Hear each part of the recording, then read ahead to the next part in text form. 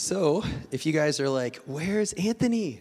I have no idea where he is. Well, my name's also Anthony, so here I am. On top of that, Anthony called the staff yesterday afternoon and said he was really sick and throwing up.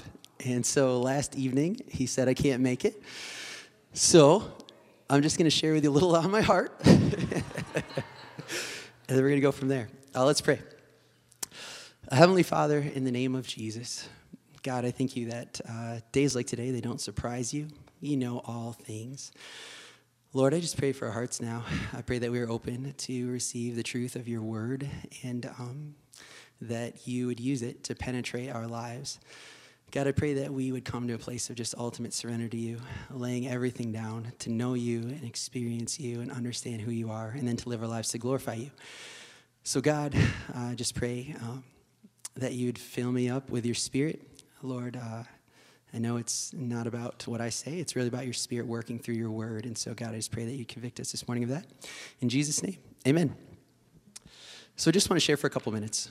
But what I've noticed recently is I've had a couple different conversations with people that have just said, you know, I feel like I'm just not moving forward in my relationship with God. I'm just stuck. Maybe I've been a Christian for a long time. I don't know how to go forward with this. I see other people, and they're like super excited, and they're raising their hands in worship, or they just seem to be getting so much more out of it than I do, and I just feel stuck. Has anyone ever felt like that? My hand is in the air. If you think you're alone, literally look at all the other hands that were up there really fast. They went down super fast. Let's put them up there again. Who's all felt like that? Oh, man, tons and tons of people. So I've had multiple conversations about this lately, and it just struck me. I was thinking about my own life. So I grew up going to a small little church in a small community in Michigan. I believed in Jesus at an early point in my life. But it just didn't really go anywhere from there. Like, I knew that God was real, or at least I felt like God was real. I believed that Jesus was real, but it wasn't until a certain point in my life where everything changed. That point for me came when I was out of high school, and I was a part of this church, a bunch of college students. But the reality is that I saw all these other college students that had something that I didn't have. So when they were singing, I just felt like they were singing to someone. You know what I mean? Like they were like talking to someone, not just singing songs. I grew up in a church where I just sang songs because I felt like that's what you do. But then when I looked on their faces, I saw they were singing to someone. And then when the pastor opened up the Bible, it's like all these people had journals and notebooks. And I was like, this is not what I have grown up doing at all. And so I just started to realize that what they had was something that I didn't have. Because I had an idea of God, but I didn't have a close relationship with him. And I think everything started to change in my life once I actually made the decision to surrender to Jesus and like come to this place where I say, my life is not mine. It is yours. Whatever you want for me, that's what I want. God, I'm done. I kind of get to this place where I said, I'm done with, this relationship that I had with this girl that wasn't honoring to God. I'm done with the way that I'm like handling my money. I'm done with the choices that I'm making. I'm done with that. Like now I actually want your will. And I felt like that was the biggest thing in my life where I had to make a choice to say, God, I surrender to you. Whatever you want for my future, whatever you want for my life, whatever you want for me, I want that. And I honestly feel like that is something that I have to come back to a lot in my life, continually coming to an all-out surrender to Jesus, because I feel like it's in the midst of an absolute, like, I'm done with this. I want you. That's where intimacy with Jesus grows. And I just want to share this one verse this morning. It's Psalm 25, verse 14. So we'll put it up on the screen too. If you have your Bibles, I encourage you to go there. Psalm 25, verse 14. It says, "The friendship of the Lord is for those who fear him, and he makes known to them his covenant." I really like how this verse says, the friendship of the Lord. Other translations may say, the Lord confides in those who fear him. That confides is like, there's a closeness. It's like we're friends. We're talking with each other. We're sharing what's going on. And I love this idea of friendship because What I didn't have was friendship with Jesus, like a relationship with God that was real and close, where I felt him moving in my life. I heard his voice. I didn't have any of that. And it says the friendship of the Lord is for those who fear him. In fear, we've talked about this at Riverview a little bit, it doesn't mean being afraid. It doesn't mean that I'm going to go run in fear. I'm going to hide in the corner. That's not what fearing the Lord means. Fearing the Lord means that I have this utmost awe and reverence for who he is. Like I talked about during worship today, the God that we serve is the one that made the trillions of stars in the sky. Think about that. The God that we serve is the one that knows every grain of sand on the beach. And he also knows how many grains of sand we pick up when we walk to our car. And he also knows how many stay in the car and how many go in the house. Like, just start thinking about the magnitude of the God that we serve. This God is absolutely awesome and incredible. And so we're supposed to live in this like reverence and awe of him, but yet also know that he desperately and completely loves us. Like, if you have Jesus in your life, you are completely forgiven. There's no distance between you and God. That's all been done for. So we know this awesome magnitude of God, but instead of running away in fear, we press into him, knowing that every single one of our sins has been done and taken care of by Jesus on the cross.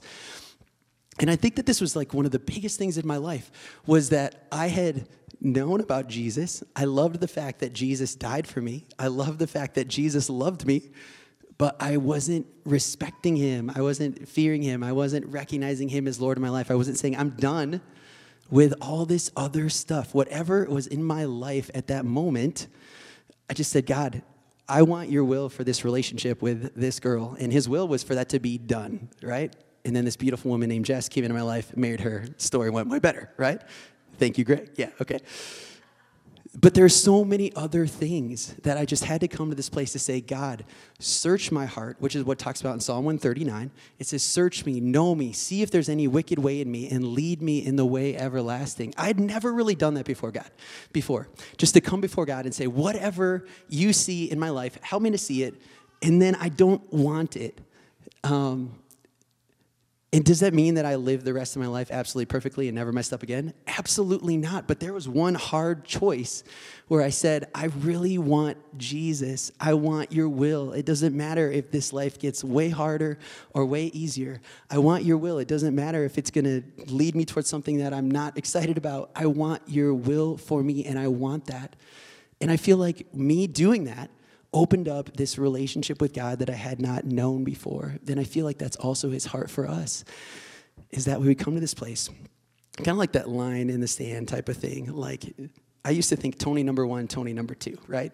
So you had Tony number one, and then surrendered to Jesus, said, whatever you want for my life, I want that.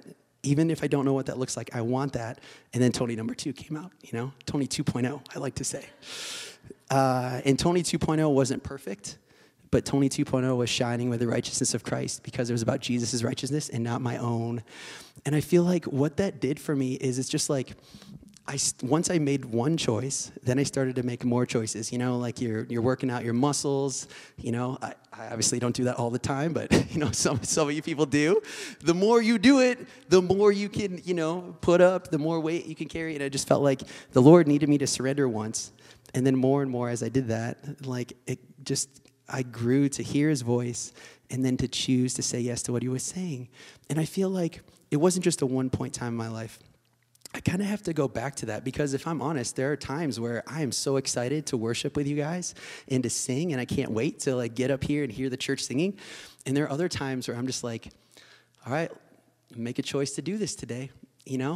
Lord, I know that you deserve it. I'm not so much feeling it in my heart, but I know you deserve it, so I'm going forward. And when I feel like that in my heart, I go back to, are there things within my life right now that I have not brought to the Lord? Are there things that the Holy Spirit is whispering inside of my heart that he wants me to surrender? And have I done that yet?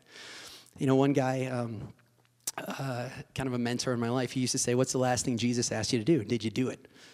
Super simple, but very hard and very convicting, Was it to surrender something? Was it to go knock on your neighbor's door and invite him to church? Was it to end a relationship? Was it to start tithing, to actually let go of your money and say, God, I don't know how this is all going to work out, but I'm going to put that at your feet. And speaking about tithing, it's not at all about that God needs the money. It's because God doesn't want money to control our hearts. And for me, that was another thing where I was like, okay, God, I don't really want to let that go because I'm not really sure how much more I'll have left. But we're going to start trusting you because I made that decision to say whatever you want for me is what I want for me. And so I just want to encourage you, just really simply, just to think about that. Can you throw that verse back up there again? The friendship of the Lord is for those who fear him. He makes known to them his covenant. I want to encourage us all at Riverview to strive after fearing the Lord, which is not being afraid of him, knowing that he is completely gracious and loving. If we have Jesus, we're completely forgiven. But then also living our lives in reverence that he is actually the Lord of all creation. He's so much bigger, so much more powerful than we ever understand. And if we've surrendered to Jesus, let's live that way. And I just want to add one thing on there too. If you walk away from this and think I have to really try super hard in my own strength to surrender to Jesus, that's going to be an epic failure. So please don't do that. The way this works is to say, God, right now, I choose, it says in the scripture, choose today who you're going to serve. I choose to serve you. Now I need your spirit, your power to help me. And that's the awesome thing about our God, is that when we choose to do that, he's like, okay, great. I'm waiting for you. Let's go. And he's like, we, surrender. And then he picks us up and he's taking us on to do things that we never thought were possible because he is now working in our lives. So I want to just encourage you with that. And, hopefully that speaks to where your heart is. Let's pray. Heavenly Father, in the name of Jesus, God, you're so good. And for the longest time, I didn't want to trust you. And even right now in my life, I feel like there are things that you're calling me to do that I'm anxious about.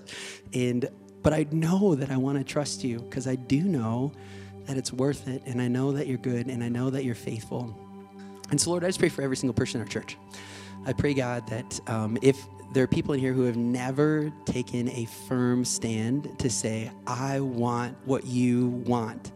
I'm done with living life my own way. If there's people that are in that place, I pray that they do that today. Just say, God, I want what you want. And then if there's others of us who have walked with you for a long time, but yet maybe we're holding on to sin or we're not listening to you, I pray that today would also be the day where we say, you know what, God, give me eyes to see. Give me ears to hear your voice because I want to follow whatever you want me to do and help me to do it. So, Lord, we just worship you. You're a good God, so faithful. In Jesus' name, amen.